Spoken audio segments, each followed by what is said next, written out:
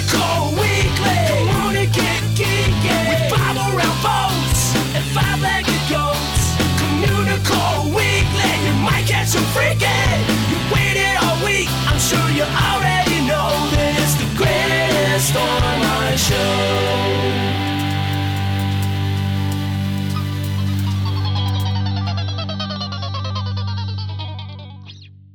Hello, and welcome to Communicore Weekly. I'm George. And I'm Jeff. La la la la la la la la la la la la la la la la la la. And we just lost all of our listeners. It's time for Disney History.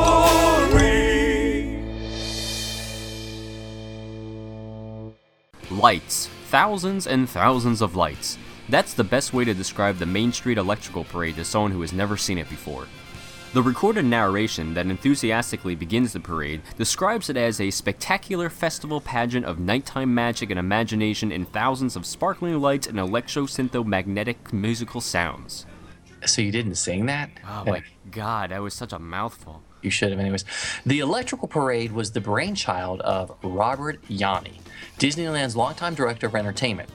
Yanni produced many of the parades and events that delighted crowds over the years at Disneyland, but the Electrical Parade was his most popular and signature creation. His inspiration for it was a display of electrified scenes known as the Electrical Water Pageant that had been used to celebrate the opening of Walt Disney World in 1971. A small side note, you can still see the Electrical Water Pageant today, every night around 9 p.m. on the Seven Seas Lagoon. For Disneyland, Yanni created elaborate two-dimensional scenes on motorized carts, which were hidden by guests by a total of 500,000 lights that covered the floats. The parade was driven down a darkened main street toward Town Square and shone brightly through the night.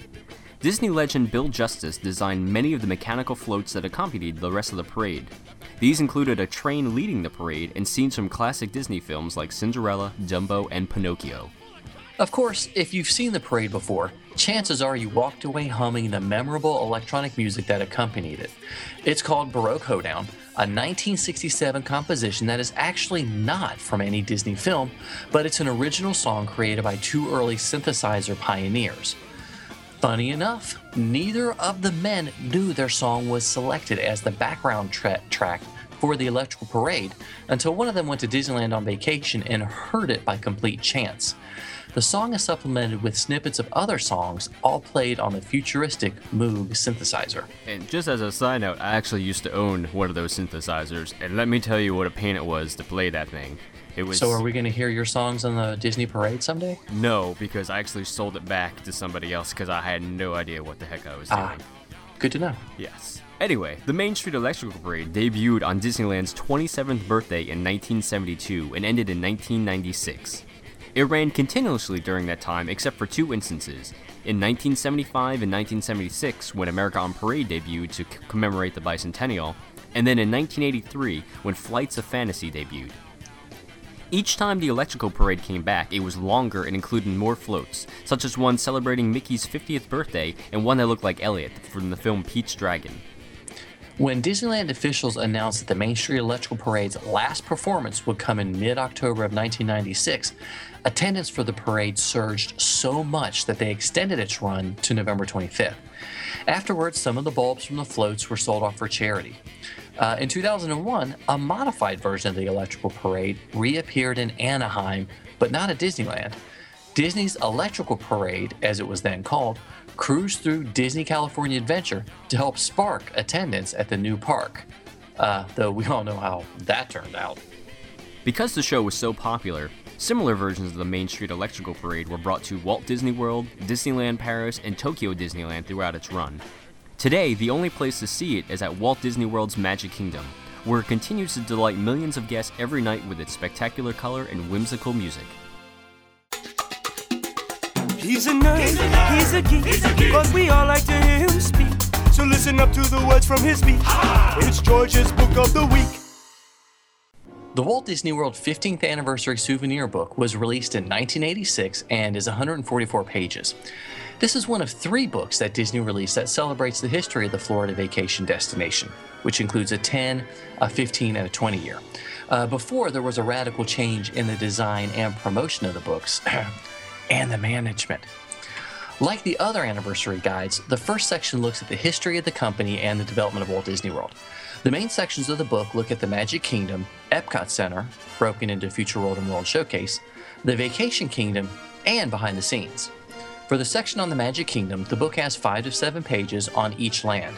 There are a ton of photos, and that is an official Communicore weekly unit of measurement. And they span the first 15 years of the Magic Kingdom. Granted, due to the space restrictions of the book, there are less photos than the 10-year guide, but there have been some additions.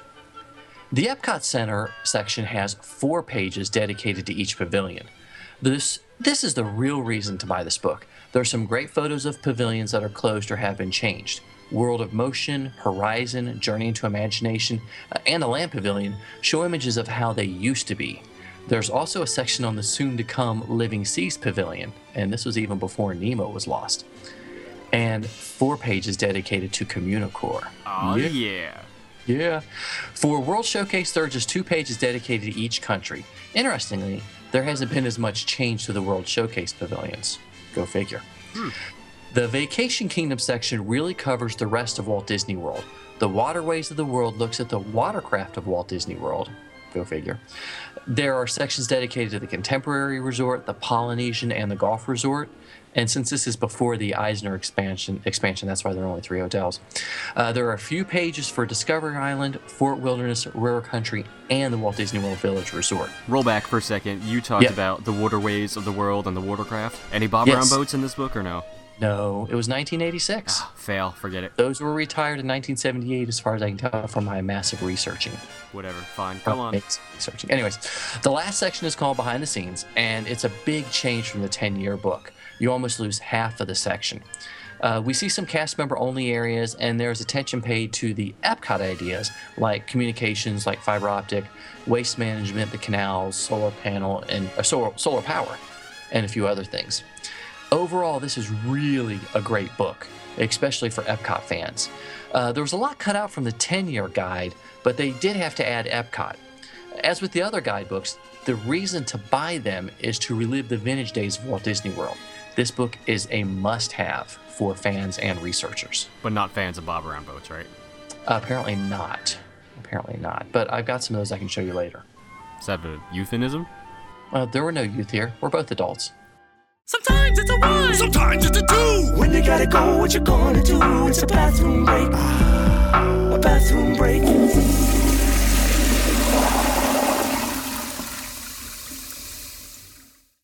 You want to know something cool about this week's bathroom break? It's in the Norway Pavilion! For those of you wondering about Jeff's outburst, stay till the end of the show and we'll let you know. So, Norway actually has a pretty nice set of bathrooms, and one of the restrooms actually has 2 stalls, or 2 rows of stalls. They're facing each other, and there's a really nice and large companion restroom, too.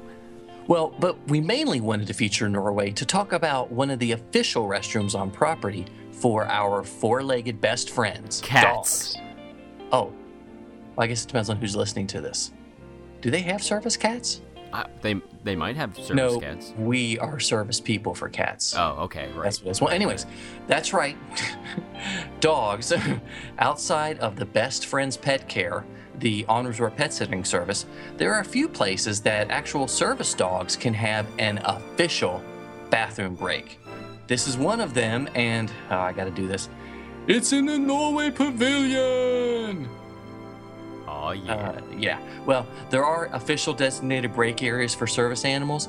Contact a host or a cast member at your closest theme park, and they'll let you know where they are. Sometimes you might see it, sometimes you don't. Hey, look, what's that? It's a 5-legged goat. Joe Rohde, one of the Imagineers responsible for spearheading Disney's Animal Kingdom from the initial idea all the way to its opening, has many hidden tributes to him throughout the park. There are many weather-worn posters plastered to the side of buildings throughout the African part of the park that are both plays on his name and feature his likeness. And for this 2.5-legged goat, one of the signs is for Joe Rohde masks and beads. That obviously gets its name from the Imagineer. Another example is for Captain Bob's Super Safaris, which features a drawing of the Captain Bob character who happens to look a lot like, you guessed it, Joe Rohde. Why did you say 2.5-legged goat? Well, obviously, it's an Animal Kingdom reference. I mean, it's a half-day park. It's got to be a half of a goat. You can't even come back on.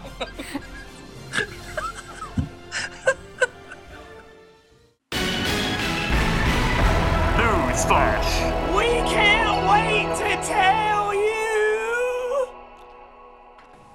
So, Jeff, I'm not sure that all of our listeners and viewers are aware of the most exciting thing to happen to Walt Disney World since Epcot opened in 1982.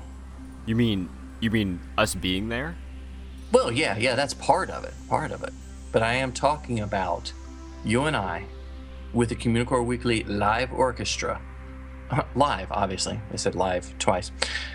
At the Norway Pavilion at Epcot to celebrate Epcot's 30th anniversary and, of course, our 38th episode anniversary. Oh, yeah. So we're going to be doing that on Saturday, September 29th in the Norway Pavilion. And it's going to be awesome. It's going to be amazing.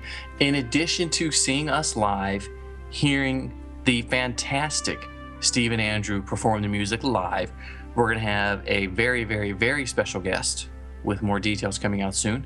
There will be a dessert reception with a special viewing of Illuminations. Well, I guess it's a normal viewing, but you'll be with us. But it's more special because we're there. So it's more special, exactly. You might even get snarky commentary during Illuminations. Hey, you call that a firework? Anyway, but also probably one of the most exciting things is we are going to get a last ride of the evening. And Disney is offering us something special. Jeff, you want to tell them what that is? Or should we make them guess? We should tell them because we don't want to have them guessing for everything. Good point. Here it is, guys. We're actually going to get to go on the 3 Caballeros ride. That's it. Bam. Mind blown. Hashtag mind blown. Okay, Jeff's going to ride that all by himself. The rest of us are going to ride Spaceship Earth once through, normal, and a second time with the lights on. Crazy. I know. We thought about picking Soarin', but Soarin' with the lights on just It's doesn't still seem boring. Yeah, and the land pavilion, living with the land with the lights on is pretty much living with the land. Living with the land. So, Spaceship Earth with the lights on, that's pretty awesome. That's akin to Space Mountain with the lights on, except this is more educational and it features more Dame Judi Dench. And a little more sedate, yes it is. But how much is this going to cost people? I'm assuming an arm and leg, it's got to be at least $200. No, $200 is a ridiculous amount of money for any kind of event. So, this event will only cost you $32.99. That's it. That's incredible. Pocket change. Incredible. So that is incredible. Don't be crazy and go all out and spend money on these other crazy events. Come to our event. It's cheap. It's fun. We're gonna have a fantastic time. It's gonna be live, not taped because that'd be weird. We're gonna have Ron Schneider, the original Dreamfinder, there. That's gonna be great. And we're gonna go on Spaceship Earth not once but twice. Yes. So if you're afraid of the dark, be a good time to finally ride Spaceship Earth. All right. So to get your tickets, because they are going fast, we are well more than halfway sold out. MiceChat.com/store. And I know Jeff's going to do his digital magic and put that URL up on the screen. But if you're listening, MiceChat.com/store. Say that with me out loud. MiceChat.com/store. You want to go there, get your tickets as soon as you can, because we're going to sell out and we have a limited space because it's in the Norway Pavilion! We're so excited. We can't believe they're letting us do that. I know. Me either. Well, thanks so much for watching. Be sure to leave us a comment and rate us on iTunes. You can always email us at communicoreweekly@gmail.com. Like us on Facebook at facebook.com/communicoreweekly. All right, follow us on Twitter. I'm at Imaginerding, and he's at Jeff Heimbuck. I'm George. And I'm Jeff. And we're from Mice Chat. Thanks so much for watching. We'll see you next time on Communicore Weekly.